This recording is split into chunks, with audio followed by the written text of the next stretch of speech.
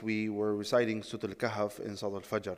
And it has been my practice, as long as I've been here, that every single Salat al-Fajr that I personally lead, I continue the Quran every single time. So I just don't randomly choose from around the Quran, but I continue the Quran. And alhamdulillah, like this, I have finished 2-3 times the entire Quran.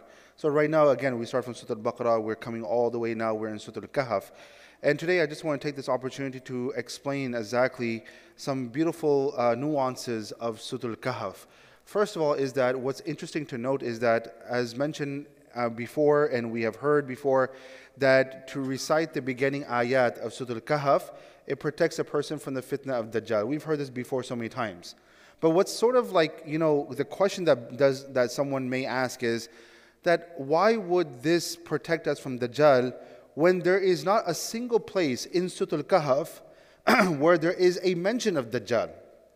See, in Surah Yusuf, there is mention of Yusuf alayhi salam. In Surah Yunus, there is mention of Yunus alayhi salam. In Surah Anbiya, Allah subhanahu wa ta'ala talks about multiple prophets because the word Anbiya means prophets. But isn't it sort of like mind-boggling a little that this surah, we read it to protect us from the fitna of Dajjal, whereas there is not a single mention of Dajjal at all in the surah? Why? It's because there are 4 stories mentioned in this surah, and all 4 of them are connected to Dajjal. The very first story is about these young men who went into the cave to protect their iman, to protect their faith. So Allah subhanahu wa ta'ala is telling us that there is something called a fitna of kufr. There is a trial of iman that a person has to go through. And we all know this, as Allah says even in the Quran, Alif Lam Mim ahasiba an-nasu an yutraku an yaqulu amanna wa hum la yuftanun. There is always, in every single era of Muslims, every person is going to be put to test and put to challenges to test their iman, to test the veracity of their iman. How much are they really committed to their iman? The next story that we find is a man of 2 gardens, that Allah subhanahu wa ta'ala is telling us that Allah gave this man, and what did he do? Instead of thanking Allah subhanahu wa ta'ala, he was unthankful to Allah subhanahu wa ta'ala. And what we learn from this story is that there is something called a fitna of mal and fitna of wealth. And today we live in a world such as this. Today, how many people have become corrupted? How many people have changed their ways just because it comes to a temporary gain? How many times we cheat each other? How many times there is unfaithfulness in our businesses? And when it comes to making money, why? Because we're just looking for a temporary gain. Then the third story is a story of Musa alayhi salam and Khadr, that when he was asked, Man a'lamun nas, who was the most knowledgeable of all the people, he said, I am. Allah subhanahu wa ta'ala, he set Musa alayhi salam along with Yusha ibn Nun on a journey to go and see and be with Khadr, and not only that, but experience multiple events. And so this story teaches us that there is something called a fitna of ilm. And this is a reality also, that today there are many people who are knowledgeable. There are some who use their knowledge to benefit other people, but there are some people who use their knowledge to gain advantage over others, to deceive mankind. And I remember, subhanAllah, my teacher, once he was teaching us, he said that every single major fitna, even when it comes to a religion, you'll always see that it's always a person at the top of the chain who claims that they had knowledge. And so it starts with knowledge, and we see all over the world today, subhanAllah, you go to our Muslim countries, how many people are deceiving others? Why? I have knowledge. And this is how it goes. So there is a fitna of ilm. And then finally, we find the story of Dhul Qarnayn. And that story teaches us that Allah subhanahu wa ta'ala gave him immense amount of power and authority. And there is something called the fitna of authority. And there are people who misuse their authority today in the world that we live in. So what's interesting to note is that if you look at all these 4 stories, all of them, they are connected to Dajjal. Because Dajjal also, when he comes on earth, he will use his, first of all, he would test everyone's iman. We know this from the hadith of the Prophet ﷺ. Don't want to go into all those hadith, but we know that when the time of the Dajjal comes and when he will come, the biggest test for everyone will be to maintain their iman.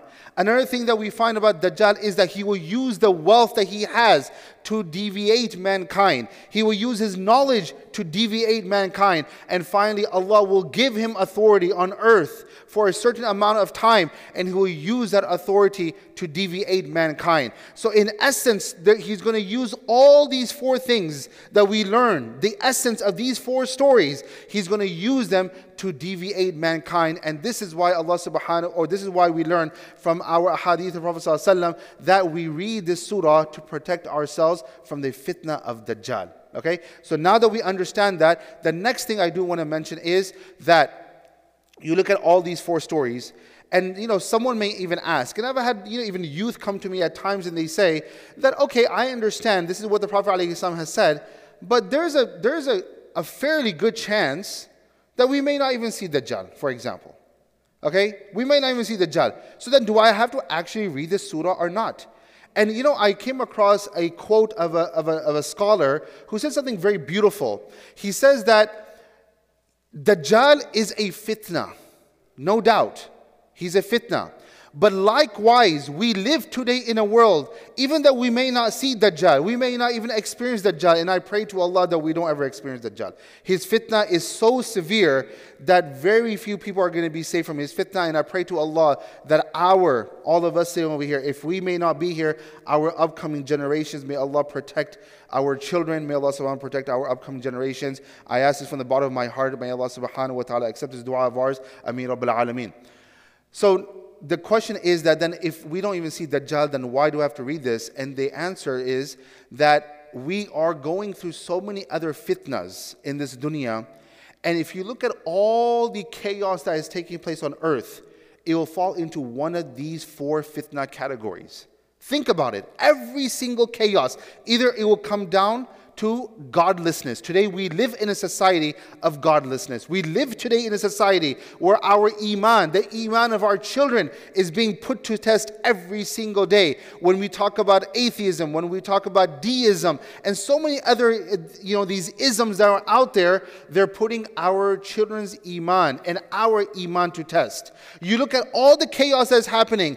As always, something's going to have to do with money. It's going to have to do with knowledge, and it's going to have to do with authority. And so in essence, what the scholar said was that if we read this surah, inshallah, and we reflect on the stories of this surah, inshallah, then hopefully we will be able to protect ourselves from these other fitnas that are occurring in this dunya right now. Because yes, Dajjal is a certain Dajjal. It's a certain fitna. But the word Dajjal means someone who extremely deceives someone who's an extreme liar. And so when you say something like that, today we live in a world of many people who lie, people who deceive others. So these are different shades of Dajjal. And so if we read this surah, inshallah, it will protect us from all the other fitnas that are occurring. Now finally, I do want to mention is that in each of these stories, see, Allah subhanahu wa ta'ala, He told us that these are challenges that are going to come your way. But Allah also gave us the antidote. Allah subhanahu wa ta'ala gave us a prescription. Allah subhanahu wa ta'ala gave us a solution to all this. Think about it. In the story of these young men who went and they sought refuge in the cave, Allah subhanahu wa ta'ala is talking about the trial of iman, that our iman is going to be put to test. What's the solution? How can we help ourselves? Allah mentioned, I just recited in Surah Al-Fajr, وَاصْبِرْ نَفْسَكَ مَعَ الَّذِينَ يَدْعُونَ رَبَّهُمْ بِالْغَدَاةِ وَالْعَشِيِّ يُرِيدُونَ وَجْهَهُ.